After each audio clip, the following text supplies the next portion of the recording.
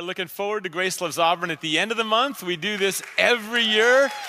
It's an amazing event. This room is filled with free items. We already have 200 families from the community registered that are going to be coming to collect items. And right now we have about 50 volunteers from Grace. And we like to keep those numbers about even. So if that tells you anything, let's step up, let's sign up, let's serve. Grace Loves Auburn. Let's do it together. It's a one-time event to serve, and looking forward to it. God always does amazing things at the event, and the relationships that are built, and so many people even start to come to our church and be part of our church family. So keep that in prayer.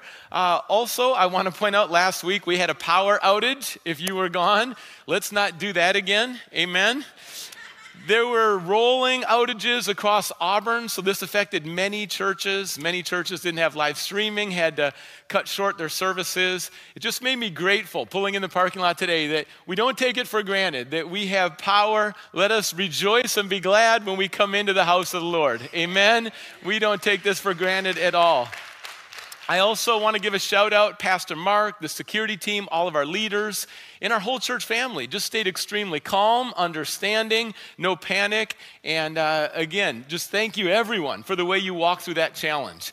Don't we know that in our faith, the way we walk through challenges matters? And isn't God growing us to walk through different challenges? Some things we've never even seen before, but we can continue to trust God, stay united, and walk through it together. We're in the book of Revelation right now. There's plenty of challenges in that book. There's also incredibly good news in the book of Revelation. If this is a new book for you, I hope you dive in. We're going to dive in deep today. We're in Revelation chapter 3. If you brought a Bible or you want to find it on your phone, you can go ahead and turn to Revelation 3. We're going to start in verse 7. And I also want to point out today that once a month, we have our elders, our prayer team available at the end of the message. And you might be here and you've never put your trust in Jesus. And we celebrate that we have people here who've been walking with Jesus for decades. And we have people here who have never opened a Bible, studied a Bible, or decided to follow Jesus. And you have an opportunity at the end of the message to come forward with one of the elders and just say, I'm ready to follow Jesus. It's also a time where you can come forward for healing. Do you have any healing needs in your life? Anything happening where you need prayer? Well, in James chapter 5, it says, come forward. The elders will have oil. They will pray for you. And it's powerful. It's powerful when we honor God and pray and lift up these situations to the Lord. God has brought so much healing. That's why we do this every month. It's straight from the Bible. God is moving through this time. So at the end of the message, you'll have an opportunity to come forward as well. Let me pray and we'll get into God's word. Father, thank you for your goodness. Thank you for what you have planned today, that we're not here by accident, on campus and at home, God, online. What you do, God, no one else can do. And our confidence and trust is in you, Jesus. We want to listen close to you. We want to tune in. We want to hear your voice, trust your voice. Be still, my soul. Be still, my soul. There is a good shepherd. Jesus, you are our good shepherd, and we give you praise. In your name we pray, amen. Jesus has very personal messages for his church, 7 churches in the book of Revelation, historical churches. Jesus has personal messages for you, for his followers. Listen to his voice, tune into his voice. Open your ears, this book says. Open your ears and listen. Open your heart. Open your soul. Receive Jesus. Receive his words today. Let the word of Christ dwell in you richly, and the word will transform you. We love to get into God's word. And as we study the book of Revelation and any other book, it's important to notice the context. And here's a map. There are 7 churches that Jesus is communicating with, and we have a God who communicates. These 7 churches are present-day Turkey. Back then, it was Asia Minor. And today's church is Philadelphia. You can see where that's located, further inland. And it's not one of those coastal cities with so much trade and finances and sophistication. Philadelphia's tucked further inland. And Philadelphia means brotherly love. It's a term in the Bible about 7 times, but this is the only place where it's this particular city in present-day Turkey. What's interesting in terms of this church, it's a church where there's no rebuke. Jesus is communicating to all 7. He frequently brings a rebuke. And notice, Jesus rebukes us because he loves us. We all need rebukes. We all need conviction from the Holy Spirit. That helps us grow. And there are times when there's no rebuke. And there's no rebuke for this church. They are solid, they are persevering, and this is a word of encouragement to a church, but not a rebuke. They are located in the Central Plains. This is a plateau area. It's kind of a gateway into the eastern part of Asia Minor. They are known for agriculture, grapes in particular in Philadelphia, and also there's a lot of earthquakes in Philadelphia. There's a fault line that runs right through the city.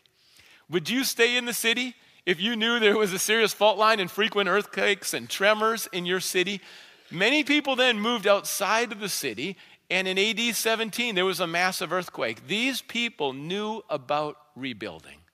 Maybe you're in a rebuilding stage in your life right now. God is rebuilding different areas. The people in Philadelphia, they knew about tragedy, they knew about earthquakes, and they knew about rebuilding. When I lived in Southern California, we felt tremors frequently. I remember feeling a tremor the night after we bought a new bed. It was in the middle of the night, and I just thought, we bought the wrong bed. What inexpensive rip-off bed did we buy? And then I woke up and realized, no, this isn't the bed. This is an earthquake. There's been serious earthquakes in Northern California. When I lived in California, you just never knew when the earthquake would come. Well, knowing there's a fault line in Philadelphia, there were frequent earthquakes, and it was just another dynamic in that city. Challenges. I want to say this about open doors. In the middle of the greatest challenges, God opens up the greatest doors. In the middle of the controversy, God opens up the greatest doors. In the middle of the crisis, that's when God opens up the greatest doors in the Bible and today. In the middle of the changes, that's when God opens up the greatest doors. We have a lot of people running around saying, crisis, change, controversy. I guess I'll just feel hopeless and retreat. And I would say, no, that's the very time that God opens up the greatest doors. The death of Jesus, all of those things and more. God was about to open a door on the third day, on Sunday morning. If there's change and there's controversy and there's challenge and crisis in your life, in the nation, in the world, God is a lifter of your head, and know that God is opening up incredible doors in that season. And they come together. Well, what type of doors are we talking about today? Let's look at 4 characteristics of these doors. And we're going to start in, this is chapter 3, verse 7. To the angel of the church in Philadelphia write, these are the words of him who is holy and true, who holds the key of David. What he opens, no one can shut. And what he shuts, no one can open. These are doors that no one can shut. Isn't it good walking through an open door that God opens and you just know no one can shut this door? This concept is throughout the Bible. Going back to the Old Testament, we're going to look at Isaiah chapter 22. And this is specific instances, but broader truths. In Isaiah chapter 22, this is referring to Eliakim. I will place on his shoulder the key to the house of David. What he opens, no one can shut. And what he shuts, no one can open. Eliakim was a palace administrator, and he could open up the entrance to the palace. He also had access to the riches of the king. So there's a specific historical context and reference, but then it's a broader truth. And also, this is Isaiah chapter 45, referring to Cyrus. This is what the Lord says to his anointed, to Cyrus, whose right hand I take hold of, to subdue nations before him and to strip kings of their armor, to open doors before him so that gates will not be shut. Cyrus was a foreign king, but no in his life. There was a divine commission, and he set captives free. He encouraged people to return home, and there was a work that God was doing there that no one could stop. There are works in every nation and generation that God does that no one can stop, and that door will not be shut. Well, we read about the key of David. What is that? David was considered the greatest human king in Israel's history, uniting the 12 tribes, and then his love for the Lord. Did he make mistakes? Probably a longer list of sins than you would consider your own list of personal sins. But he was a man after God's own heart. Why? Because there was repentance, restoration, and he lived for God, and he said, God, I want to be close to you and do whatever you want me to do. And anyone in this room can turn in repentance and restoration and be a man or woman after God's own heart. Well, the keys represented authority, and he had authority in terms of the king, a kingdom, the palace, the leadership, All this was part of his authority. In addition, because of God's grace, in David's lineage and amongst his descendants, there would always be one on the throne. The Messiah would come from David's lineage. Jesus is from David's lineage. This is David's dynasty, and Jesus has keys. In Revelation chapter 1, earlier in this series, Jesus has keys over Hades and over death. Well, what does that mean? Don't skip over that phrase. Jesus has keys over death. He laid down his life as a substitute for our sin, dying on the cross. But he has keys over death. The only religious leader who's not in the grave, and on the third day, he's risen. Victory over death in the grave. And keys over hell. What does that mean? He's going to throw the devil, the hell is created, this lake of fire for the devil. He's going to throw the devil into hell for eternity. He has authority over the devil, death, darkness. Jesus has the keys. Those keys are a big deal. Those keys are a very big deal, the keys to the kingdom. Well, you might look at David and say, it doesn't look like the doors are going to open. And you might feel sometimes in your own life, it doesn't feel like the doors are going to open. Looking at David as a teenager, it doesn't look like David's going to be king. There's a lot of obstacles there. There's a lot of people who want to close the door. Have you ever noticed that when God is going to open up a door in your life, there's people who want to close that very door? They're trying hard to close the door that God is leading you to walk through. Well, what did David have to deal with? Well, there was Saul, who was so kind to his face. And then after leaving Saul's presence, Saul would twist things and want to go kill David. Have you ever been around someone who's so nice to you, compliments to you? Oh, I just love you. I'm on the same page as you. Oh, I think you're outstanding. Oh, that's a great idea. But the minute you're gone, I'm not on board. I don't like them. I don't trust them. What they came up with was a terrible idea. And you know what? I'm not with it. I don't even think they should be in that spot. You ever dealt with that before? Well, David overcomes Saul. He overcomes Samuel. Now, Samuel is someone who loves the Lord, listens to God. But Samuel overlooked David. He thought, no, can't be David. Can't be David. It's got to be one of those who are more impressive. Has anyone ever overlooked you? And they went thinking, oh, this other person's more impressive. Look at their size, look at their gifts, look at their skills, look at their resume. But actually, you're the one God's choosing to walk through that open door. So you overcome those type of people, the Samuels that overlook you. And then he overcame Goliath. Have you ever had someone who's loud, who mocks you, who opposes you, who tries to intimidate and bully you and shut you down?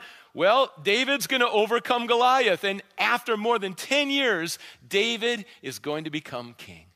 Why? Because when God opens a door, no one can shut it. Not Saul, Samuel, or Goliath, or anyone else that came along David's path. Wait on the Lord, be strong, take heart, and wait on the Lord. Jesus encourages his followers to walk through these doors. He says in Matthew chapter 7, referring to prayer, that you should ask, seek, and knock. Because when you ask, you will receive. When you seek, you will find. When you knock, what will happen? The door will be open. Well, what's the verb tense? Is it knock once real quick? No, that's not the verb tense. The verb tense is keep on knocking on the door. Keep on knocking on the door. Trust God with results, but keep on asking. By faith, keep asking. And what's going to happen? God's going to be glorified, and God's going to open doors. I don't know how this works in his sovereignty, but for those who ask, they receive. And for many, you don't have because you don't ask. And you say, well, I don't know, do you want the Holy Spirit to fill you? Well, some ask for that, some don't ask for that. Do you want to lead people to Jesus? Well, some ask for that, some don't ask for that. Do you want to use all your gifts to the full? Well, some ask for that, some don't ask for that. But if you ask and you keep knocking on that door, God's going to open doors through those prayers, answer prayers, and you're going to see doors open because you're fasting, praying, seeking the Lord, and crying out to him. He's a God who hears our prayers, and we see this throughout Scripture. You say, well, how does it exactly work with open doors, and does God open them? Do we knock? Well, it's kind of all the above, and there's some mystery there.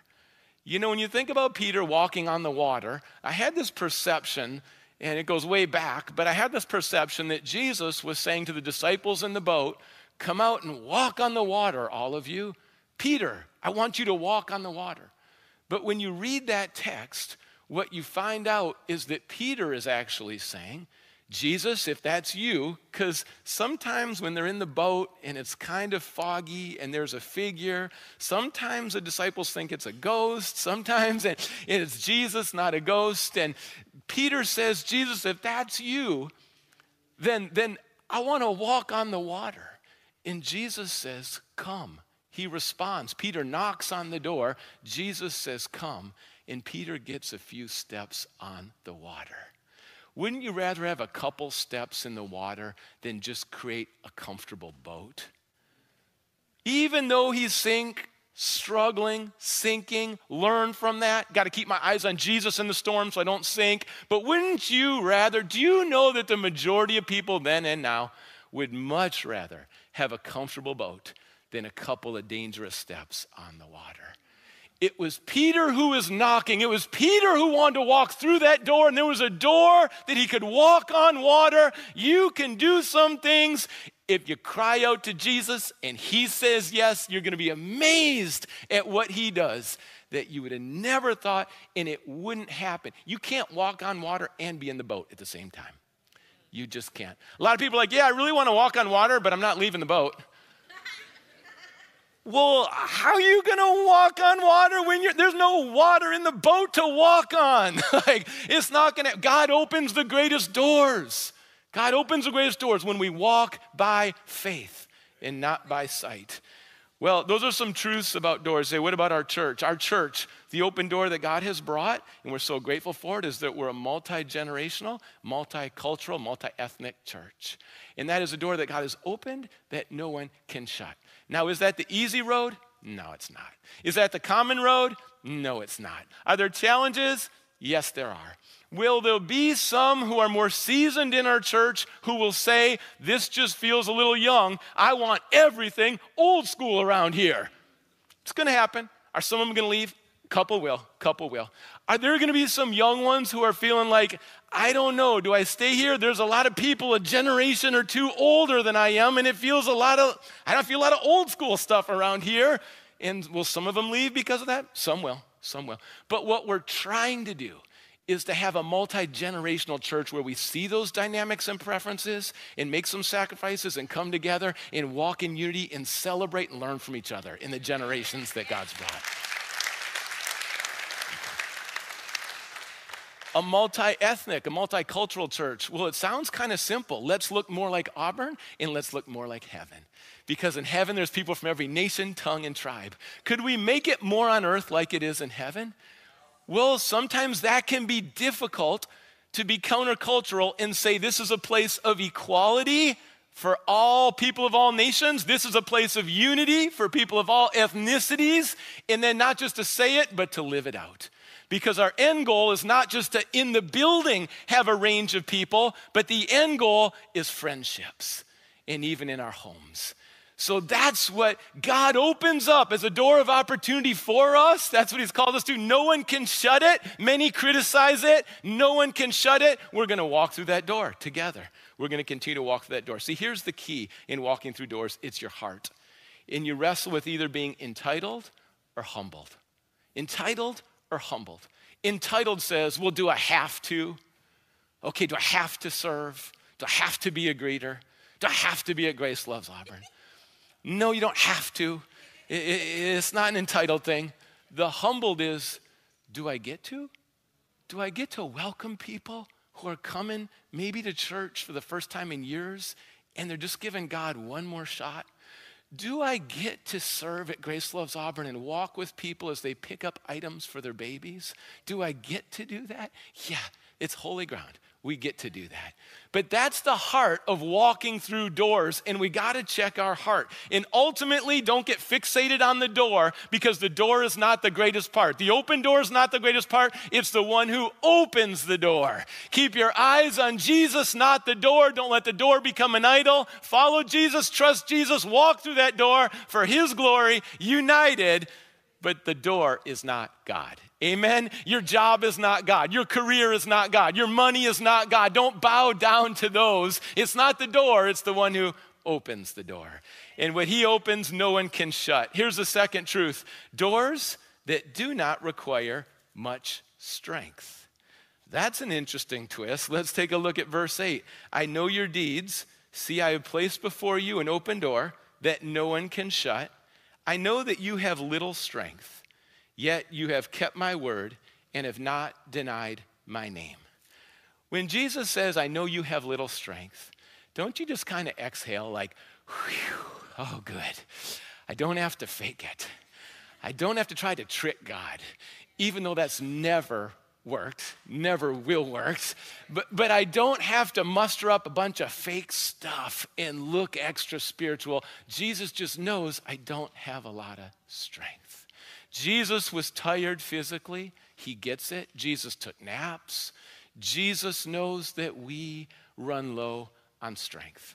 So what do you do when your strength is lower? You're going to turn to God, you're going to receive the power and strength of God, and you're going to rely on the Holy Spirit. And what you're going to start to discover is that his power is made perfect when we're weak, and you're going to start to gain confidence in God that all the pressure is not on me to be extra strong all the time, but I can come to my God when I'm weak, and he will give me strength I don't have, can't fake or manufacture, and he's going to come through, and I'm going to trust him to walk through that door even though it doesn't feel like, and I really don't have that much strength.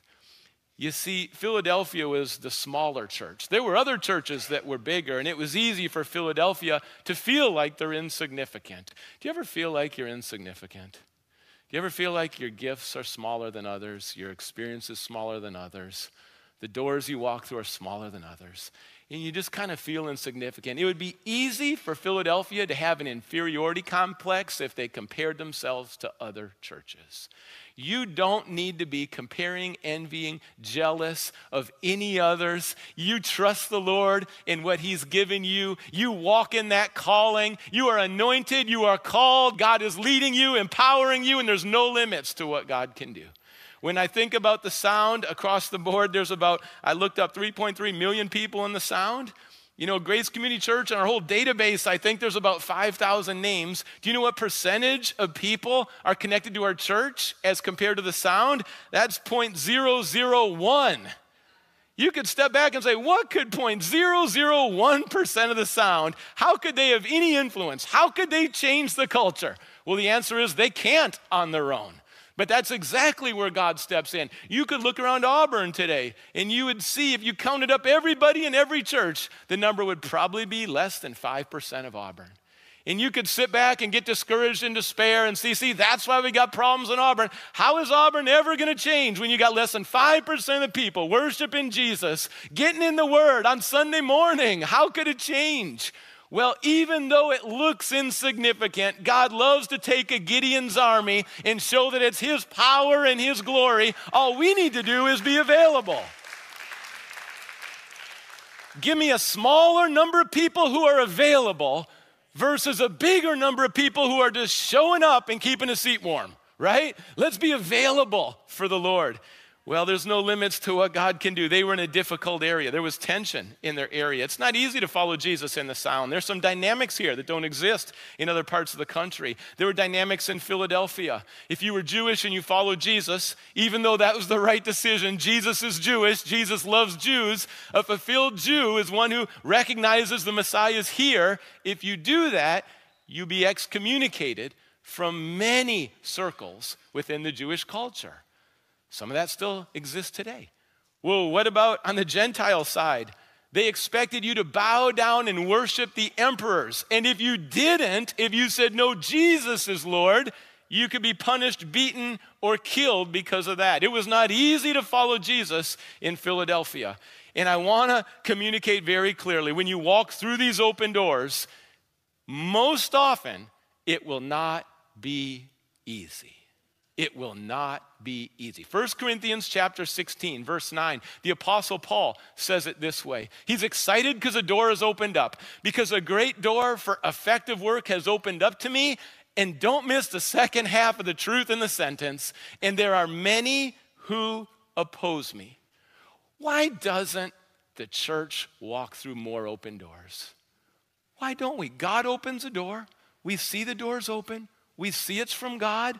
Why don't we walk through more open doors? I'll tell you why. Because there's pain, there's suffering, there's mistreatment, and there's a high cost to walk through kingdom doors. That's why we're not walking through as many doors as we could. That's why we're leaving a lot on the table. Well, think about Jesus. Was there a cost? You know what the open door was? The cross and the resurrection. There wasn't more suffering. There wasn't a higher cost to walk through that open door. But Jesus said, not my will, but yours be done, Father. And as you walk through some of these doors, the ultimate test is not, well, do I feel like walking through? How does it feel to walk through the door? Does it feel really nice? Does it feel really comfortable? If that's your ultimate test, you probably don't walk through the door. But if the ultimate is, Father, you be glorified. Jesus, you increase and I'll decrease. Father, this is for your glory. Your will be done. If that's your heart, wow, you're going to walk through a lot of doors. It comes back to the heart again. Walking through doors is linked to our heart. And there's challenges. Last week, we had a power outage, no 1045. If you came at 1045, thanks for your understanding. No 1045 services. I was just asking around, has this ever happened in the history of Grace? Maybe not. Maybe not. No one could share anytime the power went out and we had to close the services. Has a pandemic like the one we've been through the last 2 years ever happened before? See, you might be walking through some things that you've never walked through before. And a lot of questions about what happened last week. I got a couple pictures just because curious minds like to know. It was actually the HVAC downstairs. And because there was smoke downstairs, the fire department came, there was a smell that permeated the building. And as you look at the next picture, what happened, the motor kept running, but the rest had shut down. So it overheated and there was smoke everywhere, terrible smell. That was why downstairs felt it first and the kids started to leave the classrooms. You know what else happened this week? And this is a picture from my office. Water came through my ceiling in my office. And it wasn't just in one spot. Look at this next picture. It was in multiple spots. Have you ever had that happen in your house where there's water coming through and you're like, which bathroom is that coming through? Is that the roof that has a leak? Like, what is going on? So this last week, there's smoke and a smell coming up from the basement. We got water coming through the roof. Do you ever feel like that's your life some days, some weeks? It's like it's coming from up there. It's coming from down here. I don't know if the water up there is going to put out the smoke down there and they're going to meet in the middle or how it's going to play out. But what do you do in the middle of all that? Well, you probably had some of that going on in your life. This is what you do. You lean in and you say, come, Holy Spirit. You wait on the Lord and you receive from the Lord. And he refuels you. And you test you and you say, well, who am I living for? Who am I doing this for? This is for Jesus. What did Jesus go through? Well, then let me talk to Jesus. And Jesus starts to encourage you. And you realize, I'm going to keep running the race for Jesus because my eyes are on Jesus. They're not on the ceiling and the water coming through. They're not on downstairs and the smoke coming up. My eyes are on Jesus. Let's keep moving forward. Church, can we keep moving forward and running the good race? Can we fight the good fight? We made it through a pandemic. We made it through a crazy power outage. I don't know what else is coming. You say, well, is there, like in the book of Revelation, is there a verse that says power outages will increase in the end times? I haven't found that. I don't think it's there. Some people like take whatever event and just land it in the Bible somewhere, find a vice. No, I wouldn't say that. But what I would say is what Jesus says to the church in Philadelphia, you can still be faithful. No matter what you're going through, no one can ever take this away, that today you can still be faithful. God has given you everything you need to be faithful to God. And there's no greater goal than to be faithful to God. He will give you everything you need. His grace is sufficient to be faithful to God. So hold on to the word. Live it out by faith. I was talking with someone this week. It's someone who doesn't follow Jesus. I've been sharing with them for a long time. And they asked me the honest question. It was on Zoom. And they said, what do you make of the times we're living in? Because there's some strange stuff going on. What do you make of the times we're living in? And the first thing that came out of my mouth is, well, I'm looking forward to the return of Jesus. That's what I'm looking forward to. And when I read the Bible and I read the book of Revelation, it doesn't get more and more blissful. And then Jesus comes back as just like the ultimate because it's so good, and then Jesus comes back. No, there are challenges that come. But here, notice this. God opens up massive doors in massive challenges. And what I've seen God do in the last 2 years are things I've never seen God do before. And so I don't hang my head. I lift up my eyes to Jesus, and I want to walk through those open doors for the gospel that I've never seen before. And that's what we read about in the end times. The challenges increase and the open doors increase. And how will we respond? Well, here's a third truth. Doors that open in the presence of your enemies. And this one also makes you think twice.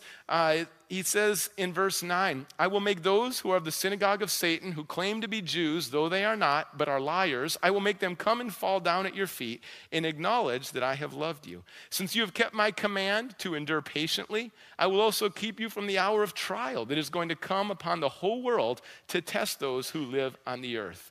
Again, Satan is the enemy of God, and Satan will be defeated. And so we're going to experience a day when Satan is thrown into the lake of fire. And there's going to be an ultimate vindication when Christ returns. There are many people who will be against you, your calling, living for God. There's an ultimate vindication here. There's going to be many who claim to be in the light, who claim to be in the faith, but they're actually worshiping a false god, or they're worshiping themselves, or they have double lives and they're deceived, and that's going to increase in the end times. But there will be a final vindication. So the word is stay the course. Stay the course. Don't go sideways. Stay the course. Stay the course. Psalm 23, you start reading Psalm 23. It's a great psalm of comfort. The Lord is my shepherd, I shall not want. He makes me lie down in green pastures. He leads me beside quiet waters. He restores my soul. And you're just like, yes, yes, yes. There is restoration in the Lord that is so good. And then you get to verse 5, and it says, I prepare a table for you in the presence of your enemies.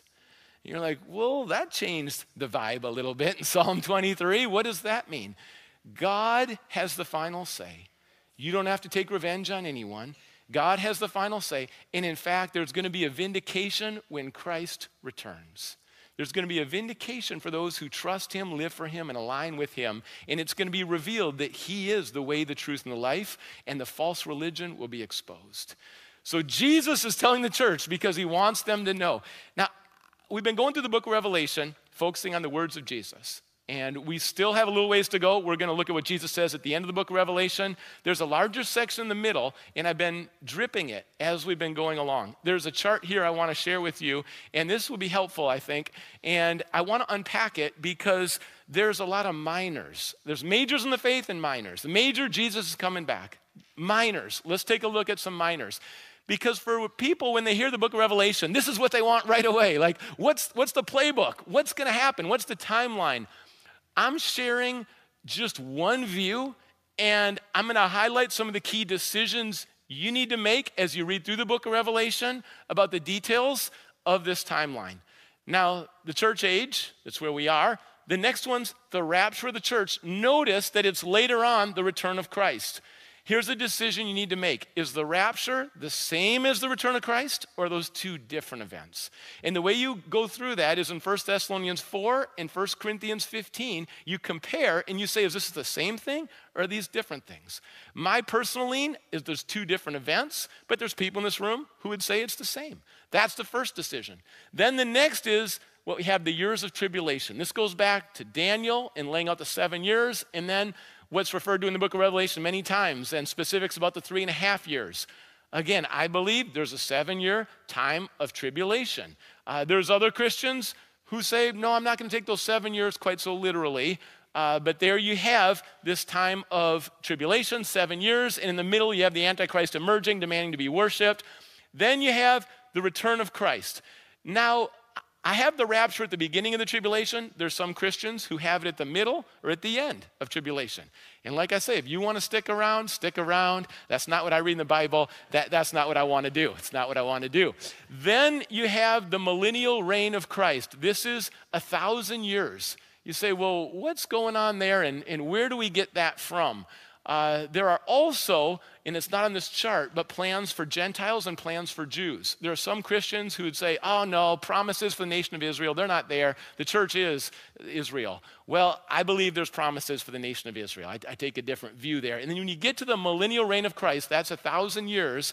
And I want to read you, because you say, where does that come from? This is Revelation 20, and I'm going to read a couple verses, starting in verse 1. And I saw an angel coming down out of heaven, having the key to the abyss and holding it in his hand, a great chain. He seized the dragon, the ancient serpent, who is the devil or Satan, and bound him for 1,000 years. He threw him into the abyss and locked and sealed it over him to keep him from deceiving the nations anymore, because that's what he's been doing, until the 1,000 years were ended. After that, he must be set free for a short time. And you continue to read in Revelation 20 about 1,000 years, 1,000 years, 1,000 years. I believe there's a literal 1,000 years. And this is a picture that fascinates me. Jesus returns. You've got people he's raised up, reigning with him. The devil is thrown into the abyss. And even with Christ visible, the devil in the abyss, and the evidence here, the resurrection, there's still going to be people who are hard-hearted and won't turn to Jesus. It'll reveal the hardness of the human heart. Well, there is a final judgment. That final judgment, that's why you need to put your trust in Jesus, because there's no condemnation for those who are in Christ Jesus. There is a final judgment. We're accountable to our Maker, and there's forgiveness through Jesus. And then the eternal state. I wanted to lay that out to you because these are some of the specifics when you hear about the book of Revelation that you need to know. Rapture, return of Christ, same thing or different. When is it in the tribulation? This millennial time, this 1,000 years, I take that literally. I wanted to share because it links to this passage specifically in verse 10 when he says, I will, and this is the two different interpretations. I will deliver you from, meaning you won't have to go through the tribulation, or I will deliver you through, meaning I'm going to carry you through those 7 years. I believe this passage says deliver you from is another indication that we're not going to be there. But again, these are the minors. Here's the major. We know how it ends. We know Christ is returning. And here's the application. Because the ultimate victory is known, I can have ultimate trust in Jesus today. Because the ultimate victory is known, I can have ultimate boldness today and be freed up from trying to please people. Because the ultimate victory has come, I have ultimate comfort today, and I can overcome today because I know the end of the story.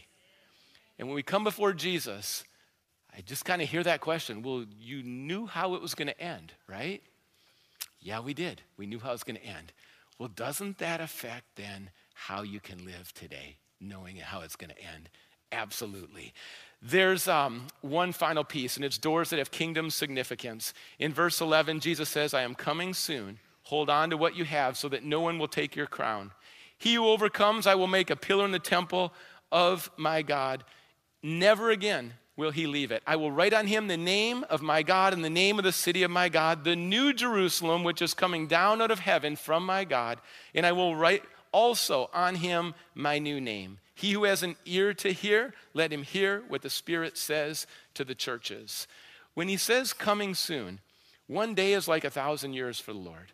And when he says coming soon, that means coming suddenly. It's going to be quick and sudden when he comes. And in addition to that, why doesn't he come sooner? He's not slow in keeping his promises, but every day more people say yes to Jesus and heaven grows. So you see why there might be a little perceived delay, because every day heaven's growing in population. Every day we're closer to Christ's return. And here, this pillar, you are a pillar of truth in a culture of deceptions and half-truths. There's pillars in the church. This is Galatians 2:9. James, Peter, and John are pillars in the church. The church overall is a foundation of faith and truth and a pillar in the culture. 1 Timothy 3:15 and 1 Peter 2:5. God is building up the living stones and strong pillars. And this is why it ties back to Philadelphia. What happened in Philadelphia? Earthquakes. When there's earthquakes, after the earthquake, what would be standing? Pillars would often be standing. In the middle of the crisis, in the chaos that we're in right now, what's going to be standing? pillars, oaks of righteousness in the Lord's love and truth, who understand the end times, who understand God's plan, who are trusting Jesus, and who are redeeming the days that we're living in right now. Let's follow that road. And last verse, 2 Corinthians 2:12, this is what Paul says. Now, when I went to Troas to preach the gospel of Christ, I found that the Lord had opened a door for me. The doors that God is opening right now are kingdom doors. They're significant doors. They're gospel doors. They're doors of love. I want to point out what's not love. Love is not enabling other people. Love is not gossiping or receiving gossip. Love is not stalling, slacking, lazy, or making up a bunch of excuses and saying that's fine. Love is not false affirmation and flattery. Love is not saying sin is fine and just affirming every behavior. Love is not just trying to please all the people all the time so the people are idols. That's a path of spiritual immaturity. But Jesus says love and truth and the gospel, a new name, a new Jerusalem. In other words, it's good to look forward because the best is yet to come. It's good to look forward to what God is going to do. And it's open doors right now. It's open doors that'll come. Listen to the Spirit. That's how he closes. Listen to the Spirit. I want to invite the elders to come forward right now. And as you listen to the Spirit today, how is God moving in your heart? Is it a day where you're ready to put your trust in Jesus for the first time? Is it a day where you're going to come forward because you have some healing that's needed in your life? Is it a day of repentance and you just want to come forward and get right with God and say, I want to break free from this sin? James chapter 5 says, have the elders available with oil to pray. And that's what we're going to do right now. Let's pray. Father, we pray for this time. Lord, we thank you. Revelation means what you reveal. And God, you reveal so much. And as you reveal who you are, Jesus, we're drawn to you in worship, to follow you and trust you. Guide this time, Jesus. Jesus, you bring healing. You empower us. You restore. There's no limits to what you can do. You just say to come, ask, seek, knock on the door. Through this time of prayer, we're knocking on the door. We thank you for the invitation, God. And we trust you. In your name we pray. Amen.